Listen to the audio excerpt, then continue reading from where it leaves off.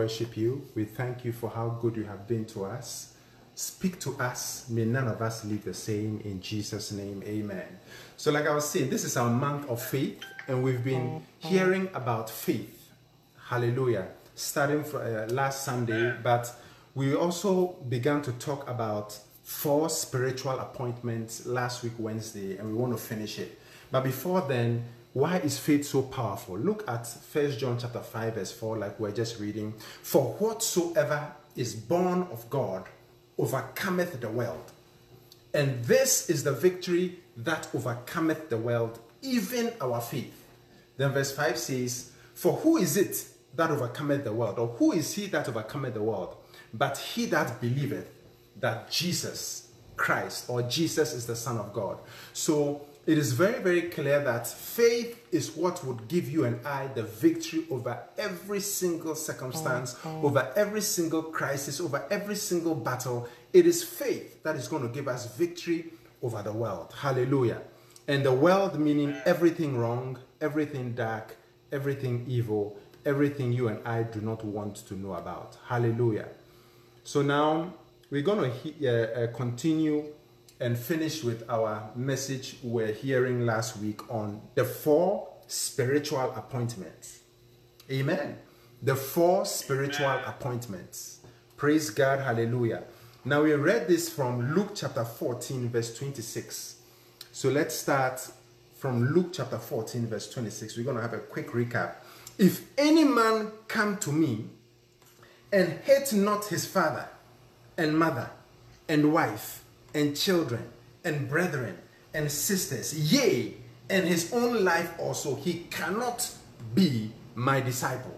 Hallelujah. So last week we explained it using the concordance and went into detail as to what that word hate means.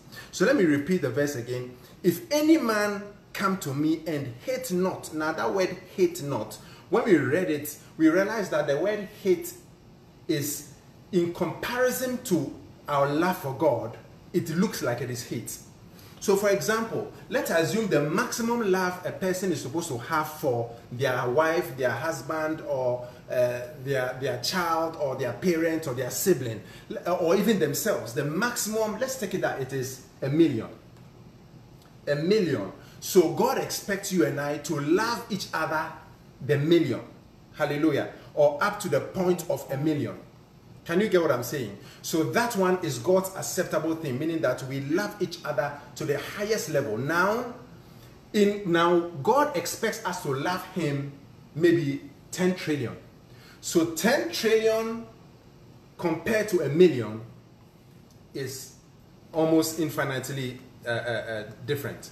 What am I saying? I'm saying that those who are 0 to 1 million are for you and I as human beings. That is the best we can do for a human being or ourselves. Somebody can get what I'm saying. But when you compare 1 million to 10 trillion, the 1 million and 0 can be bucketed in the same bucket or put in the same bucket, because 0 to 1 million compared to 10 trillion is almost 1 million is almost 0. So God is saying that you and I should love him so much in comparison to those we love that it will almost look like hate. Because loving God in comparison to my spouse, loving God in comparison to my child, loving God in comparison to my sibling or my parent should be so high that it is almost like hate when you compare it, or loathing when you compare it to God. And Jesus said, if we cannot do that, we cannot be his disciple.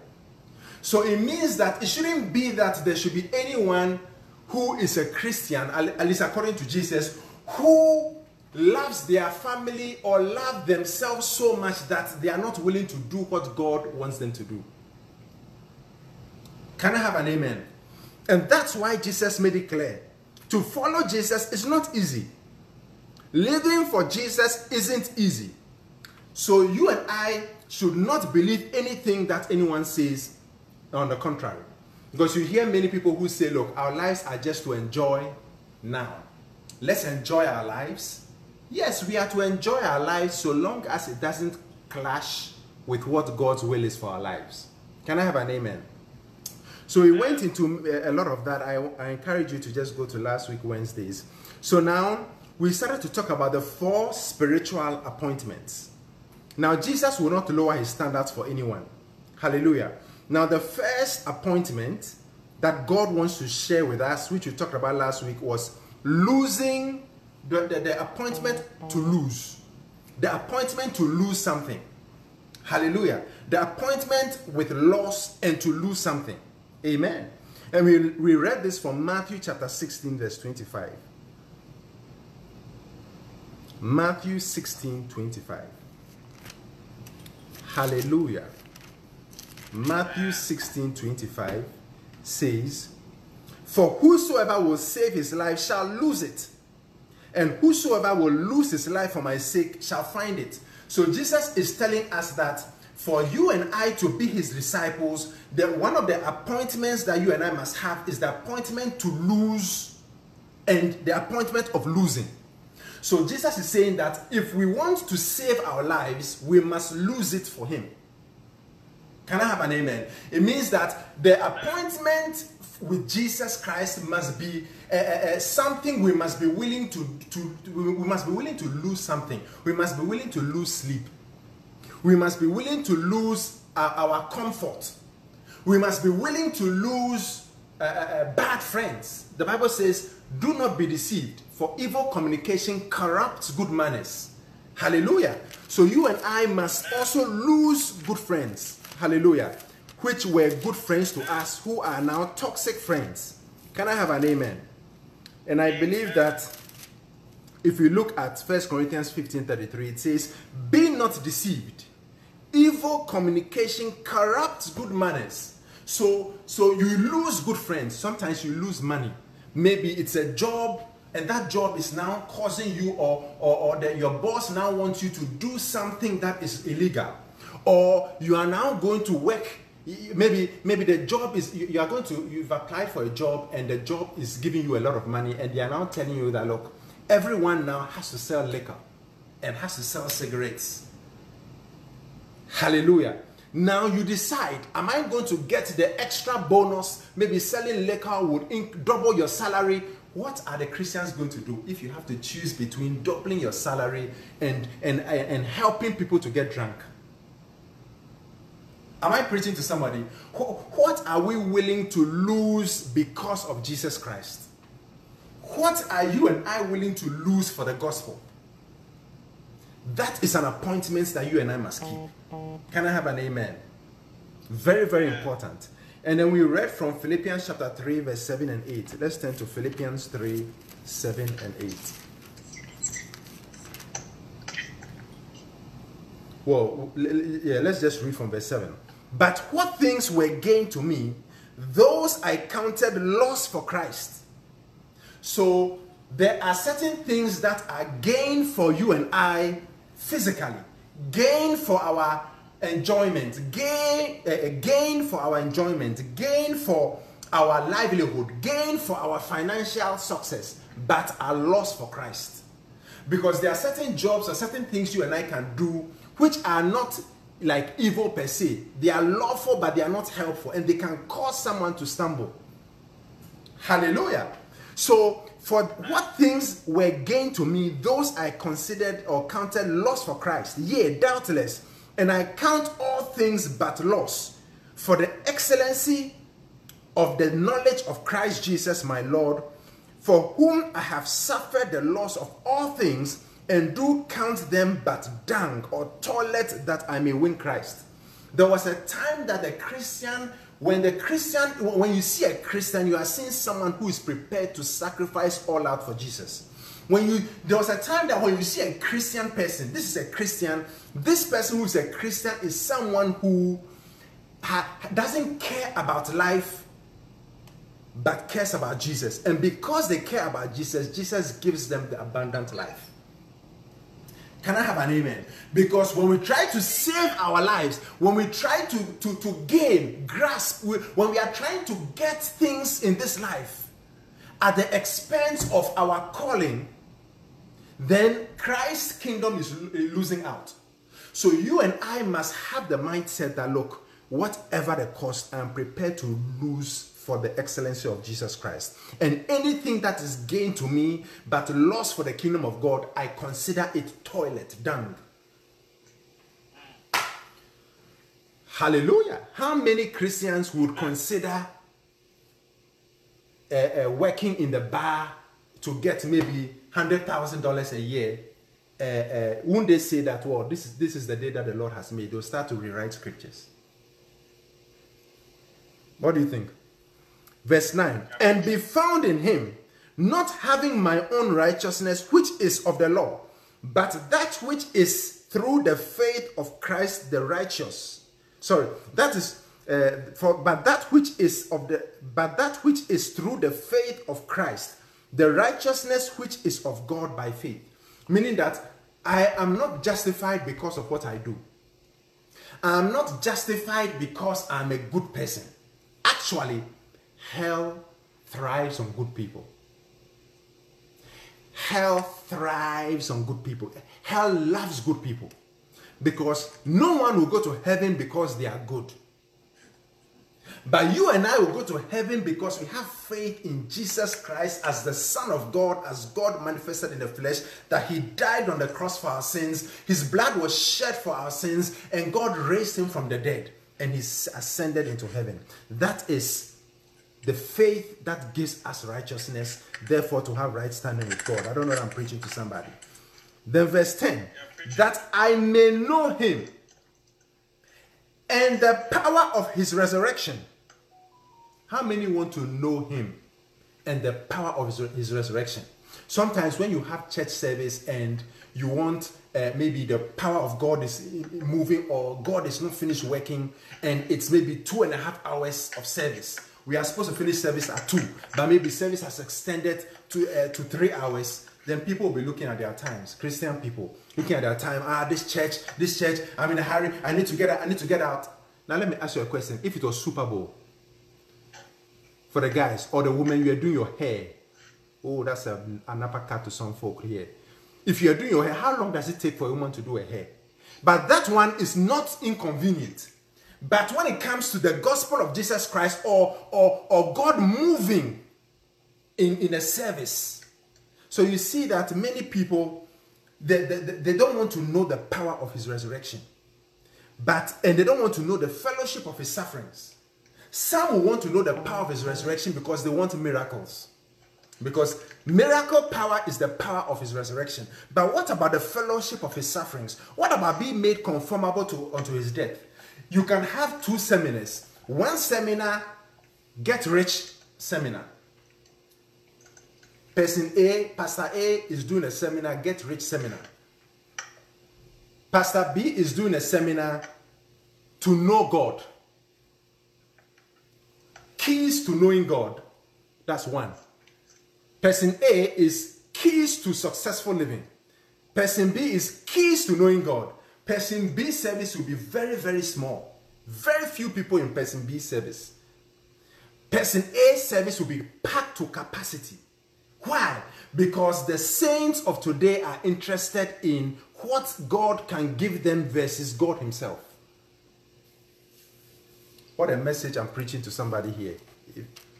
What do you think? Let me show you a verse as to Christ and why he chose disciples like you and I.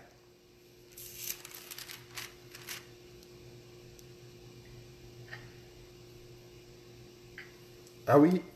Oh, no. Yes, sorry, Mark. Mark chapter 1. Am I preaching to somebody? Very, very important. Okay.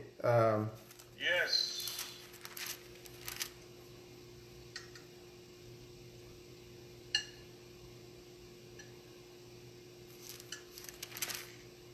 Okay. Mark chapter 3, verse 14. Let's start from 13. And he goeth up into the mountain, and calleth unto him whom he would, and they came unto him. Verse 14. And he ordained 12 that they should be with him, and that he might send them forth to preach. So when Jesus calls people, he calls people to first be with him. Be with him how? Companion, walking with him. Now, how do we walk with God? We walk with him but in the light of his word. So Jesus Christ has called you and I to walk with him in the word of God and to speak to him and to have fellowship with him. Hallelujah. We need fellowship with Jesus Christ and then anything else. What is the whole duty of man? To fear God and to keep his commandments. What are the greatest commandments? Love God and then love your neighbor.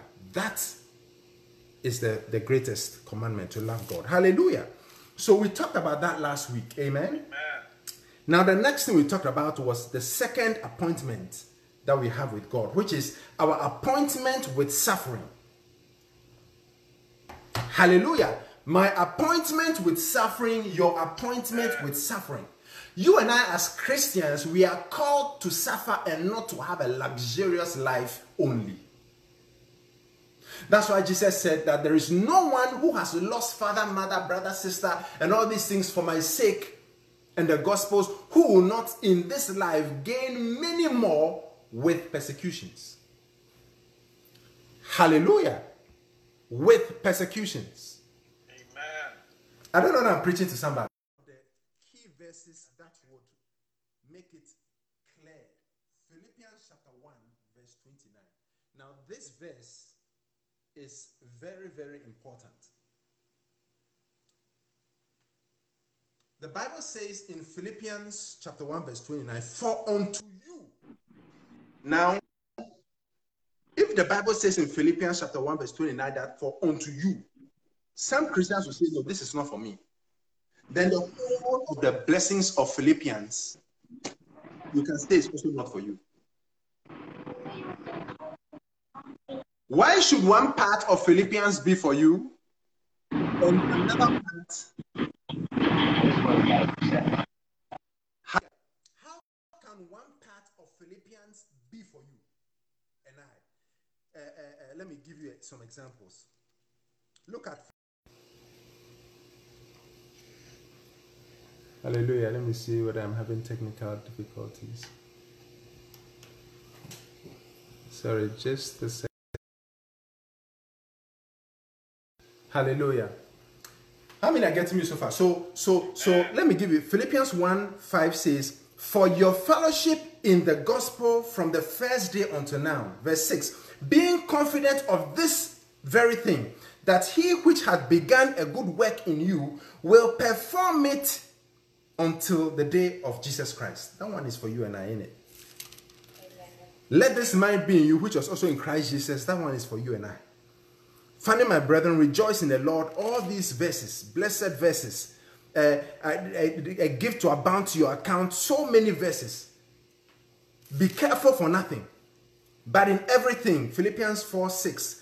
Be careful for nothing, but in everything by prayer and supplication with thanksgiving, let your requests be made known unto God, and the peace of God which passeth knowledge shall keep your minds, your hearts and minds through Christ Jesus. If that's for you, then Philippians 1:29 is for you also.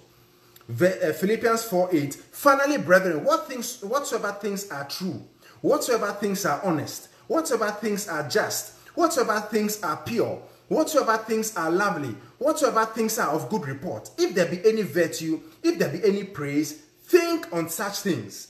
Philippians 4:13. I can do all things through Christ which strengthens me. If these are for you, then why should Philippians 1:29 not be for you? Then that's hypocrisy. Philippians 1:29 says, for unto you it is given in the behalf of Christ, not only to believe on him, but also to suffer for his sake. So we are either hypocrites who are playing with God and choosing. You see, when God sees that you are choosing scriptures for your own good, he won't even mind you. You and I have to choose scriptures that are working for us and for the gospel. Everything, the good, someone will say the good, the bad, and the ugly. Hallelujah. But I will say the comfortable and the uncomfortable. For unto you, it is given on the behalf of Christ, not only to believe like we all believe, but also to suffer for his sake. So the question is, are you and I prepared to suffer for his sake? The second appointment, which is the appointment with suffering. Look at Romans 8:17. These are all recaps, and then we'll just quickly dive in and conclude this series. And we can move on to faith. Hallelujah. Romans 8:17. Very important. In fact, let's start from 16. The Spirit himself beareth witness with our spirit that we are children or the children of God. And if children, then heirs of God and joint heirs with Christ. If so be that we suffer with him, that we may also be glorified with him. So Jesus is saying that, or the Bible is saying that, if you and I want to reign with Jesus, if you and I want to reign and be joint heirs with Jesus, we must be prepared to suffer for him and with him. Can I have an amen? Are we prepared to suffer for Jesus? Look at 2 Timothy chapter 2 verse 12. So the Christians of today have forgotten the message of sacrifice. But without sacrifice, there is no power. Sacrifice releases power. Am I saying something to somebody? Sacrifice releases the power of God. Amen. Now we're reading 2 Timothy 2:12. If we suffer, we shall reign with him. If we deny him, he will also deny us. This is the gospel. Now, suffering does not mean I'm getting sick, I'm dying, or there are diseases, and you are accepting it. Okay, I'm suffering for Christ. No. You see, the suffering for Christ means that I am prepared to be inconvenienced. I am prepared to go the extra mile. I am prepared to lose certain things. I am prepared to be tired and to be spent for the gospel. I'm prepared to be a missionary for the gospel of Jesus Christ. I am prepared to leave my job to go to the mission field and to preach the gospel. That is the suffering we are talking about. But whoever said that when people suffer for Christ, Christ doesn't bless them. Many people are afraid to give up certain things for Jesus. But think about it. Look at Hebrews chapter 6 verse 10. Hebrews 6:10. For God is not unrighteous. I said God is not unrighteous. God we serve, the God we serve is not unrighteous. To forget. What am I saying? To forget our work, our labor of love, which we have shown towards his name, in that we are ministering to the saints and we continue to minister to them. So what am I saying? I'm saying that there are many Christians who must realize that anything we do for God, when we suffer for Christ, Christ will reward us. He will not forget what we are doing, because God says that to forget means you are being unrighteous. And God is the righteous judge. So anything you and I do for God, anything we lose for God, God will remember it in this lifetime. I said what? In this lifetime. I said what? In this lifetime. God will reward us in this lifetime and in the life to come. What a blessing. But there are many Christians who say, let me get. Now, look. Let's look around. Look at our fathers. Look at our mothers. Look at our aunties. Look at our uncles. Look around. Those who had money, where did the money take them? Those who didn't have money, they searched for money, they sought after money. Some even got the money but are miserable in life. The blessings of the Lord, they make rich and addeth no sorrows. When God is giving you and I some blessings, He's giving us the blessings which would make us rich. Rich in what? What? Rich in life, rich in good things, rich in favor, rich in blessings, rich in every good thing. Oh, glory to God. He maketh rich and addeth no sorrows. But the in quotes, blessings or the riches of this world have sorrows attached to them. The riches of this world have sorrows attached to them. So you and I must remember that suffering for Christ is only a privilege. Now, there was a man of God who wrote a book and said that in heaven, Jesus, the reason why, if you look at Revelation, Jesus' nail prints are still in his hands in Revelation, are because the sufferings and the things we've been through for Christ will be our medals in heaven. What have you been through? What have you survived? Philippians 1:29 says it is important to not only believe in him, but to suffer for his sake. Let's look at something in James. James chapter 2. I'll start from verse 14. Very important. Now, James chapter 2, I'm mixing it with some faith, very important. But this is very, very important. Now, I'm not going to say too much about it, but I'll let you see something very important. Now, the one who has faith in Christ, true saving faith, is prepared to sacrifice for him. Now, James 2:14 says, "What doth it profit, my brethren, though a man say he hath faith and have not works? Can faith save him?" The NLT or NESB will say it this way: "What doth it profit, my brethren, though a man says, or even if a man says he has faith and hath not works, can that faith save him?" Can that faith save him? There's a difference between faith without works, and you see, faith without works is different from faith demonstrated by works. And you will see that Jesus Christ, when he was healing people in a house, there was a paralytic who was being lowered. So they broke the roof, and the paralytic was being lowered down. What did Jesus say? And the Bible says, "And Jesus, seeing their faith," faith can be seen. "Jesus, seeing their faith, saith unto him, thy sins are forgiven thee." So what am I saying? I'm saying that true saving faith can be seen. Faith without works. We'll read that. Let's continue. Verse 15. "If a brother or sister be naked and destitute of daily food, and one of you say unto them, Depart in peace, be ye warmed and filled, notwithstanding, ye give them not those things which are needful to the body, what doth it profit?" If someone is starving, and you see you are in church and maybe you have some food, and you see the person and the person says, "I'm starving," and then you just throw a prayer to the person and you pray in tongues, and that's it, and you don't help them, you've not done anything for them. Even so, faith, if it hath not works, is dead, being alone. This is very important. So it means that you might say you have faith, or I might say I have faith, but if I don't have any corresponding action to back the faith I say I have, I'm proving that my faith is false faith and dead faith. Now, God does not justify by works, because by works shall no flesh be justified. For it is evident that the just shall live by faith.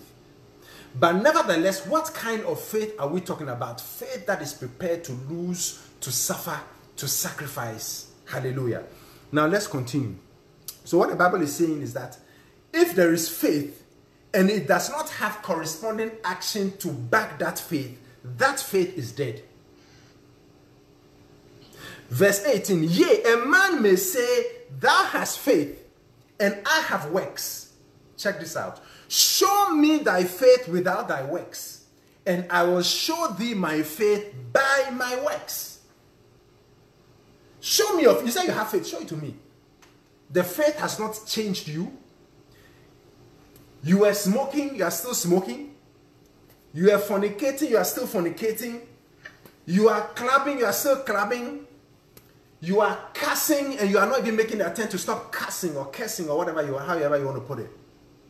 I'm talking about the attempt to stop. You are not even making the effort. It's not bothering you. You in the past, you didn't know anything about God. You are not seeking to seek for God. You are not searching for God. You are not prepared to lose anything for God. What is the model of the church? Not what the TV says. The model of the church is Acts of the Apostles.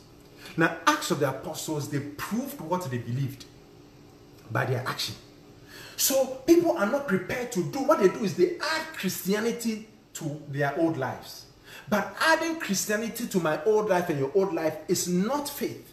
So Apostle James, the brother of Jesus, is saying that, look, show me. You say you have faith. Okay, that faith, you've not done anything. What's the difference between you when you didn't know Jesus and you now when you know Jesus? What is the difference? Even church, you don't go to. Just like I was. I only went to church when I was an unbeliever. I only went to church 31st night to pray. To pray for God to protect me and then go to the club from church. But there are even unbelievers now that even 31st night don't go. Now, if I'm a Christian, is it the same? Is there a change or what's the difference? If I'm now a Christian. So James is saying, a man may say, thou hast faith. No, a man may say, thou hast faith and I have works.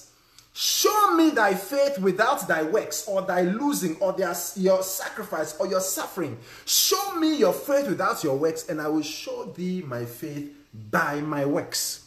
Then he goes on. Thou believest that there is one God, thou doest well. Believing that there is God has done nothing for anybody. Believing that there is God does not do anything. It doesn't even save you. Believing that there is a God. There is a difference between believing there is a God and believing that Jesus is the Christ. When someone talks God, God, God, and I don't hear the name Jesus, I don't want to have anything to do with it. Who are you talking about? The name Jesus Christ might be tied to it. Otherwise, I don't want to know it. So you believe there's a God.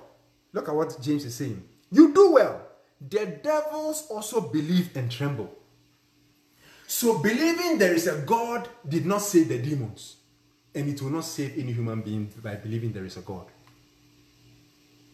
But believing that Jesus Christ is the Son of God, he died for our sins and he rose from the dead, that is what saves you and I. But any person who truly believes that Jesus Christ is the Son of God, he believes that Jesus Christ shed his blood for our sins, believes that Jesus Christ died and was buried, believes that Jesus Christ rose from the dead. Any person who believes it would prove it by what they do. Let's continue. But wilt thou, O vain man,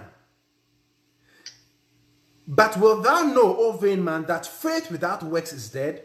Was not Abraham our father justified by works when he had offered Isaac his son upon the altar? Seeing thou how faith wrought with his works, and by works was faith made perfect. Meaning that Abraham proved, God said, sacrifice your son. Now, how do I know that I truly have faith? I have faith because I am doing what God said I should do. That is faith. So the Bible is saying that Abraham proved his faith and made his faith perfect by offering his son Isaac upon the altar. That proved that he had faith. And that's where God said, I now know that you fear God and you have not withheld your son, your only son, from me. And then the blessings came. Can I have an amen? Let's continue. Seeing thou how faith wrought with his works, and by works was faith made perfect. And the scripture was fulfilled which saith, Abraham believed God, and it was imputed unto him for righteousness, or it was credited to him for righteousness. And he was called the friend of God. Ye see then how that by works a man is justified, and not by faith only. But remember, he's not saying that we are justified by works without faith. He's saying that we are justified by faith if it can be proved by what we do. A person might not have faith but might be serving in the church, but might be sacrificing. That is not taking them to heaven. But someone who says they have faith, and because of their faith they are acting out what the Bible says, has proved to God that they have faith in him. And seeing then how that by works a man is justified, and not by faith only. Likewise also was not Rahab the harlot justified by works? So it's now explaining what you mean by works. when she had received the messengers and had sent them out another way. Now, many people get confused with Rahab. When you read Hebrews 11, we'll go into it when you're talking about faith. When you read Hebrews 11 and you read James chapter 2, now what happened was Rahab the harlot heard about the God of Israel, that he was conquering, he was great, he's great and all that stuff. Now she heard that there were spies being sent and the soldiers were trying to capture the spies to kill them. Now, when the spies knocked on her door and she realized that these were the people from the God of Israel, she had believed God. That no wonder that Jesus is a descendant of Rahab and David the king, the prostitute, Jesus. Now, so she saw the spies. Now, when there was a knock on the door, she hid the spies and sent them another way. So she was justified by faith. Then she lied and sinned, and God has never said that her lie was good. You won't find it in the Bible. But what you find in the Bible is that her justification was because she believed God and hid the spies. Similar to Abraham or you and I. You and I are Christians. And how many of you on the call or on Facebook, you are not supposed to lie?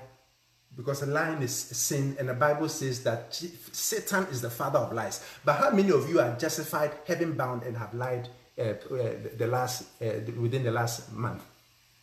Did God give you a thumbs up for lying? No. But in heaven, hasn't God justified you and I already and written our names in heaven, the book of life, that we are justified by faith in Christ?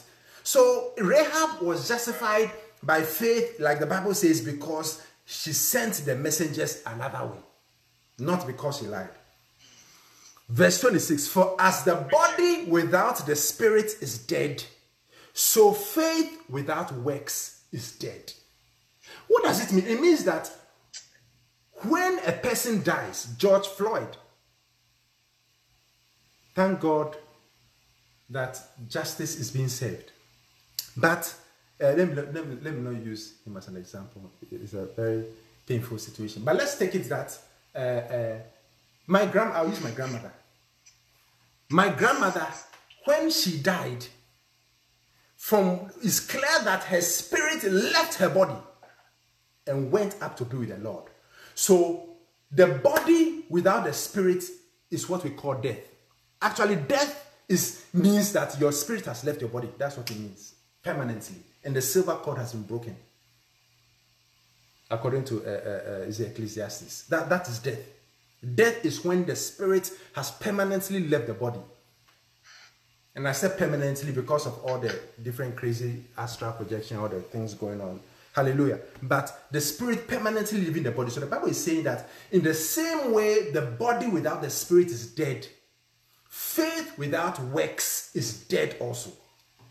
So I think without a doubt, it is very clear that you and I must remember that serving God, the appointment with God, must also include suffering for Christ and sacrificing.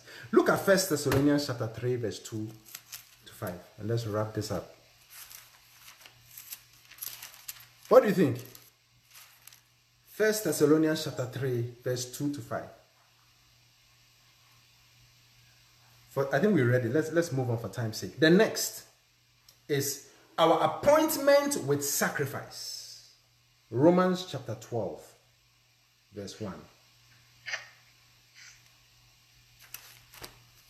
Now, Pastor Alon, if you can get it on in the amplified version, that would be awesome. Romans chapter 12, verse 1. Very, very, very important. You see, what's the point of trying to seek after finances and money and wealth and not getting it? And not being rich towards God. Versus seeking after God and getting it. Seek ye first the kingdom of God and his righteousness, and all the things we are looking for will be added unto us. You see, I believe that God is now looking for people who are ready to give up everything for him. But trust me, even though the people are prepared to give up everything for him, God wants to also give us all good things to enjoy. Jesus Christ said he came to give us life and life more abundantly. Even if it is to sacrifice and die sacrificing and losing everything, so be it. After all, how many years can you enjoy the money you have? 100 years, you still die. 200 years, we will still die. Versus perpetuity, eternity, infinity. Romans 12:1. I beseech you, therefore, brethren, by the mercies of God, that ye present your bodies a living sacrifice, wholly acceptable unto God, which is your reasonable service. Now let's look at it in the Amplified Version. I appeal to you, therefore, brethren, and beg of you, in view of all the mercies of God, to make a decisive dedication of your bodies. Now, to dedicate your body means that if God wants you to get up and to pray for someone, you are getting up. If God wants you to join the flow prayer service, you are joining it. If God wants you to get up and do something, you do it. Hey, I remember, if I didn't have people in church too who were serious, let me finish reading this and I'll tell you. To make a decisive dedication of your bodies, presenting all your members and faculties as a living sacrifice. Now, a sacrifice is lost to you, but alive to Christ. Holy, devoted, consecrated, and well-pleasing to God, which is your reasonable, rational, intelligent service and spiritual worship. So, presenting our bodies as a living sacrifice, all our members and faculties. Now, this is very important. I remember there was a time in church. I hadn't seen a lady in a long time, many years, 4 or 5 years. This was in Minneapolis. And at 3 a.m., she called me and said her daughter is possessed with devils and I have to come to church to meet her because the devil needs to be cast out of the girl. I said, what? At this time? Let's do it tomorrow, God willing. She begged me, said, no, I can't. I don't know. She begged me. I said, no, I cannot. What? But she insisted, and I was in bed. I was going to work the next day in the morning. Then I said to myself, I'm not my own. I'm for Christ. So I said, okay, I'm going. But I will not go by myself. So then I needed to find out whether there were people in church who were willing to sacrifice. I wanted to make sure that when I called someone, oh, John X, I want you to come. I'm going to church. X has called me and we are going to cast out the devil. Can you come with me to church? Yes, drive. I know you are in bed with your wife and kids. Can you come to church? I didn't want a situation where the person would say, wow, you can't wait till tomorrow. Okay, I'll feel bad. So I didn't want such a person. Or, please come. Oh, really? The time, 3 o'clock. Okay, I didn't want that. So I called 2 people. And I said, Maxwell, there's a demonic thing. We have to go and cast out the devil. Are you willing to go? Because I can't go myself. He said, I'm on my way. Magdalene, I'm about to go and cast out the devil. Are you willing to go? Pastor David, you see me, I might get there before you. That's what we are talking about. Hallelujah. But today, how many Christians, you see, that's what we are talking about, the sacrifice. How many Christians are prepared to do that?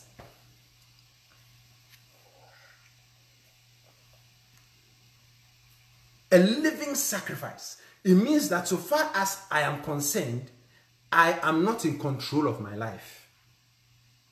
Because I have been purchased with a price. And I must glorify God with my body and my spirit, which are His. You see, this is true Christianity, which has been watered down.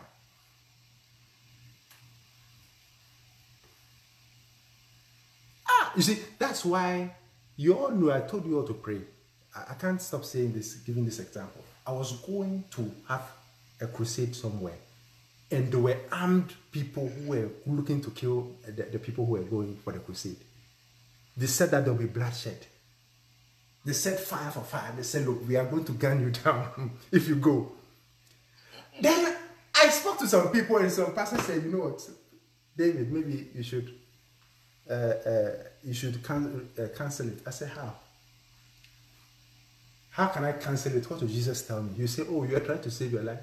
I remember Paul Bishop also said, you are trying to save your life. God will tell me, when there are souls there, thank you, I've heard. I don't want to do that. I want to sacrifice. If I perish, I perish. If I perish, I perish. No problem. At least as soon as I get there, I'll see light and angels will bow the knee in welcoming me. But thank God, He's not going to let you just die like that. Even if you have to die, why not? At least it was a glorious dying. What a way to die, like my grandfather who was preaching, very old. He was preaching. In fact, he was about to die and then God gave him some more years. And then he's preached and gave the benediction. May the Lord bless you and keep you. May He cause His face to shine upon you. May He lift up. That was it. What a way to die. I pray that will be my story and your story at age 98, 99. Receive it in Jesus' name. Amen. Hallelujah. But if you think about it, what do Christians sacrifice for most of the time? Of course, you see, the things I'm about to list are things that I sacrifice for and every Christian should sacrifice for. You have to sacrifice for your family, your spouse, your children, your job. Well, as for my job there, I mean, I didn't play, I sacrificed for it, and I'm sure many of us sacrifice for it. I sacrifice a lot for my job. I can say it confidently everywhere because it's clear. And you also sacrifice for your job. So we need to do that. But what also about sacrificing for Jesus? Where is He in our sacrifice? Which place have we given Jesus in our life of sacrifice? Where is He in it? Where? The one who proved His love by giving us the ultimate sacrifice. The ultimate sacrifice was paid on Calvary once and for all with the blood of Jesus Christ, His own life. What more can He do? That is why it is a reasonable sacrifice that God is requiring from us. And after all, we are His. We're created for His pleasure.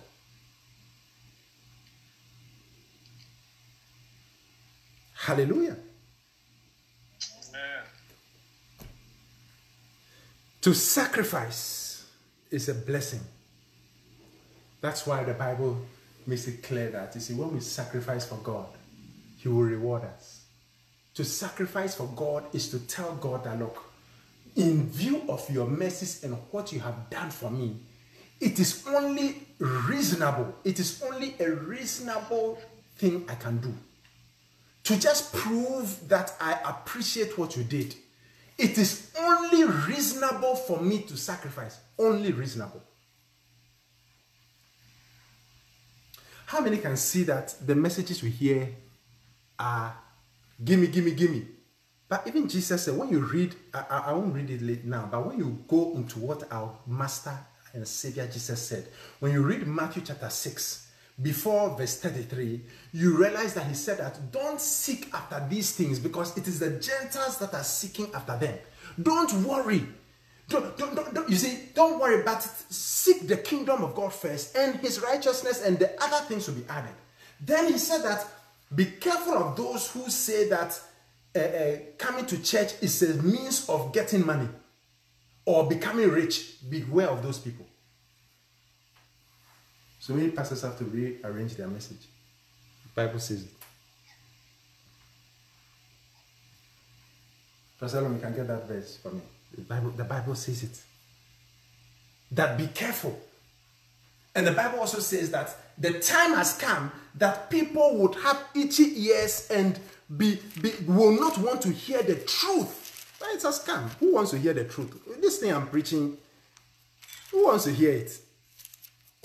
You want to hear how to get money? How am I going to get money? Where is the car? Where is the house?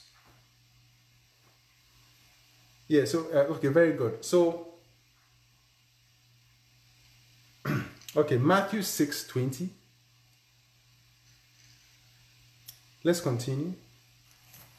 I want to get to where it says that the Gentiles are seeking for this. But seek ye, I think it's verse 30. Oh, okay. Yes. Verse 30. Matthew 6, 32. 32. Okay. For all these things do the Gentiles seek, for your heavenly Father knoweth that ye have need of all these things. Where does it say ye of little faith? Or is little faith? Okay, let's start from verse 30. Okay, let's start from verse 30. Matthew 6. Wherefore, if God so clothe the grass of the field, which today is, and tomorrow is cast into the oven, shall he not much more clothe you, O ye of little faith? Now check this out. God is saying that the people who are aiming and their whole aim is to get material things are of little faith. But you check it out. When you listen to Christians and you ask many Christians, they will tell you that this is the higher level faith. According to who? The pastor, is he higher than the Bible? Is he higher than Jesus? I'll take what Jesus says about what the pastor says or what I have to say. Therefore, take no thought saying, what shall we eat? Or what shall we drink? Or wherewithal shall we be clothed? For all these things do the Gentiles seek, or the unbelievers seek. For your heavenly Father knoweth that ye have need of all these things. Meaning that don't have, you see, I preach on frugality, I preach on Davidic success, I preach on Solomonic success, because we must be rich, we must be wealthy. But that is not the gospel. It is a lie from the devil. No matter the pastor. Let's go to verse 33. But seek. So don't be focusing on those things. Pray about it. Get some few seminars on it. But the most important way of getting it is to seek first. But seek proton. Seek ye first. First ranking the kingdom of God and his righteousness, and all these things shall be added unto you. Meaning that sometimes you don't even need to pray for them, they will come. Am I preaching to somebody? Look at 2 Timothy chapter 4, verse 1. I'm finishing this, I'm almost done. Hallelujah. 1 Timothy chapter 4, let's start from verse 1. I charge thee therefore,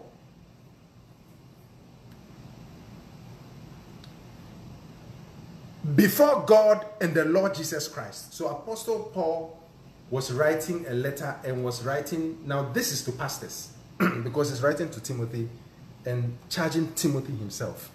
And there are certain things that are for the church.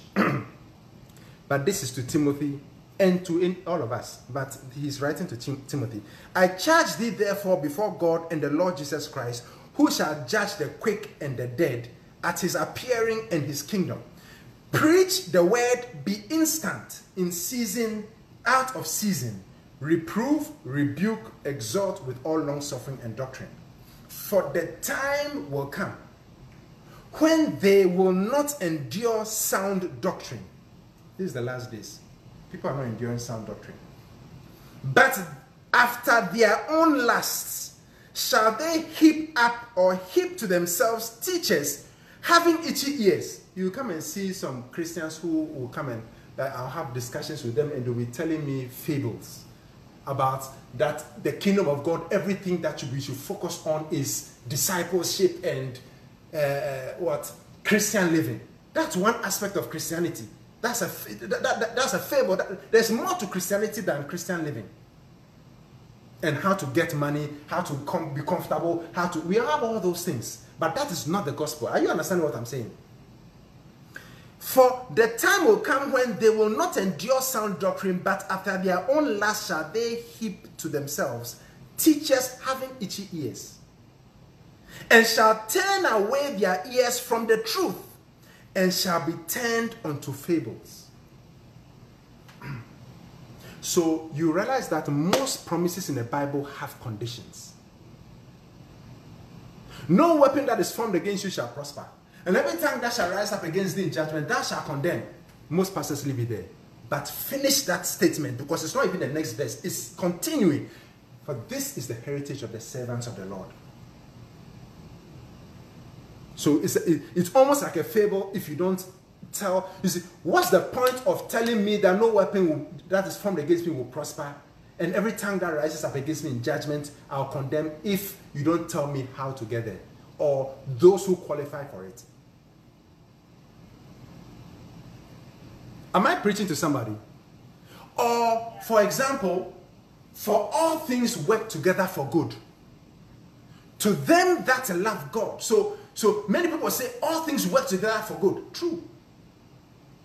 But you see, it is for those who love God.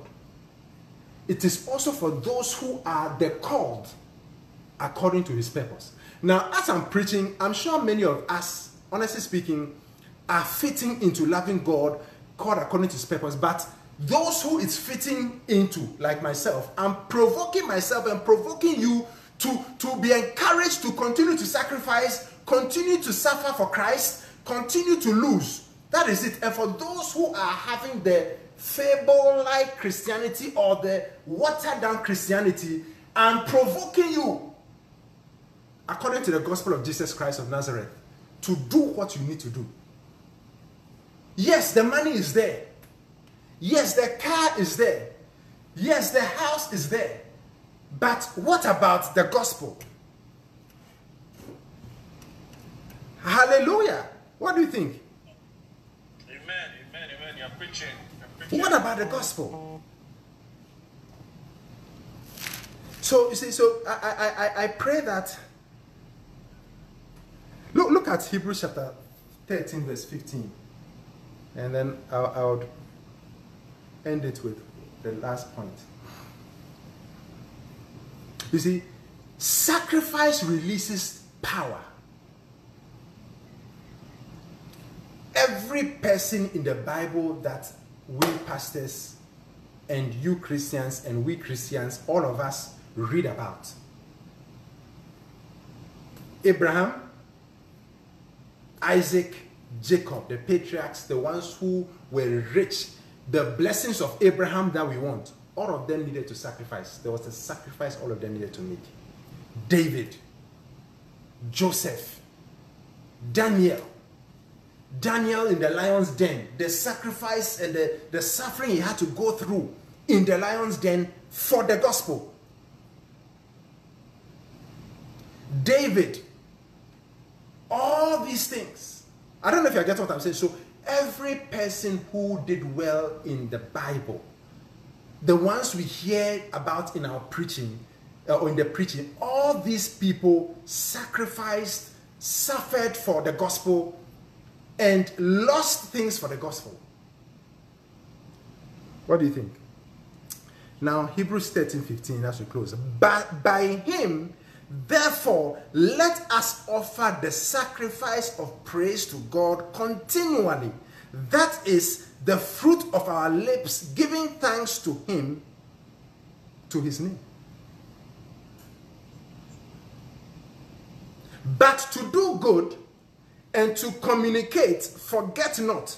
For with such sacrifices, God is well pleased. This is very important. So there is the sacrifice of praise. But let's finish it, because the but means that the sentence is not complete. Because when this is a letter, so there were no verse 15, verse 16, chapter this, that was not in the Bible.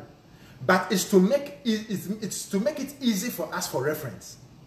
So when you are reading the Bible, it says that we must offer to God the sacrifice of praise continually, which is the fruit of our lips, giving thanks to his name, remembering that we must not forget to do good. Amen. And when we add them all together, that is well pleasing. Not the one before the other, but adding them together is what makes it well pleasing to God. Look at verse 21, verse 20 to 21. Now, this is a very good prayer topic. Now, the God of peace that brought again from the dead our Lord Jesus, that great shepherd of the sheep, through the blood of the everlasting covenant, make you perfect in every good work, to do his will, working in you that which is well-pleasing in his sight, through Jesus Christ, to whom be glory forever and ever. Amen. Amen. Making you perfect in every good work. So it's a prayer topic that I usually pray about, that God, by your grace, Lord, make me perfect in every good work, to do your will, to fulfill your will for my life. Hallelujah. Amen. And then finally, the appointment of dying. The appointment of dying. Now, someone would think going to die physically. We are talking about the fellowship of his sufferings, being made conformable unto his death.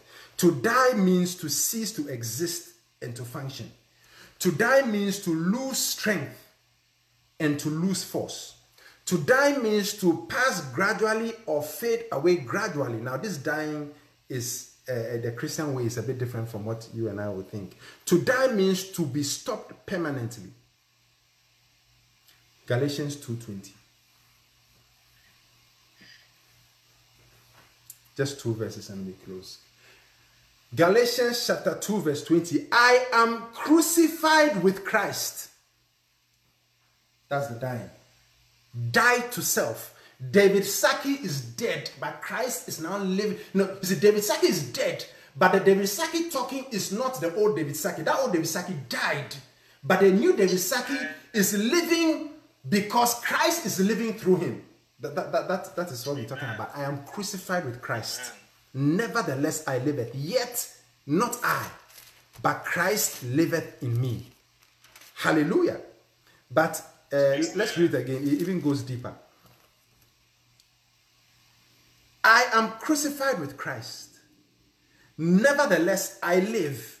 So I am crucified. But it is a painful, slow, agonizing death, crucifixion. When you and I have to mortify the deeds of the flesh, it is painful. When you and I need to forgive people we don't want to forgive, love people we don't want to love, when you and I need, when you and I are sacrificing and suffering for Jesus, it is not easy. It's like a crucifixion. You are killing your desires, your earthly desires, by doing more for Christ, and therefore Christ also blessing you. Remember that. But I am crucified with Christ. Even though I'm crucified and I died, nevertheless, I am alive. Nevertheless, I am still alive. Yet, I am not alive. But it is Christ who is living in me. And the life which I am now living in the body, I am living by faith in the Son of God who loved me and gave himself for me. Then 21 says, I do not frustrate the grace of God. I do not frustrate it. For if righteousness is by the law, then Christ is dead in vain. So what am I saying as I close and finish this? I'm saying that you and I, the appointment of dying to self. Jesus said, except a corn of wheat. Wow, it's past. Okay. Except a corn of wheat falls to the ground and dies, it abideth alone. But when it dies, it bringeth forth much fruit. So when you and I are dead and someone insults you, or someone does something to you, it's not going to affect you. Pride, you see, pride is dead when we die to self. I mean, I don't want to get into it because of my time is that, but we must die to self. We must remember that we are dead. The old nature is dead. And there is a new nature, and that new nature is the nature Christ put in me. Brand new David.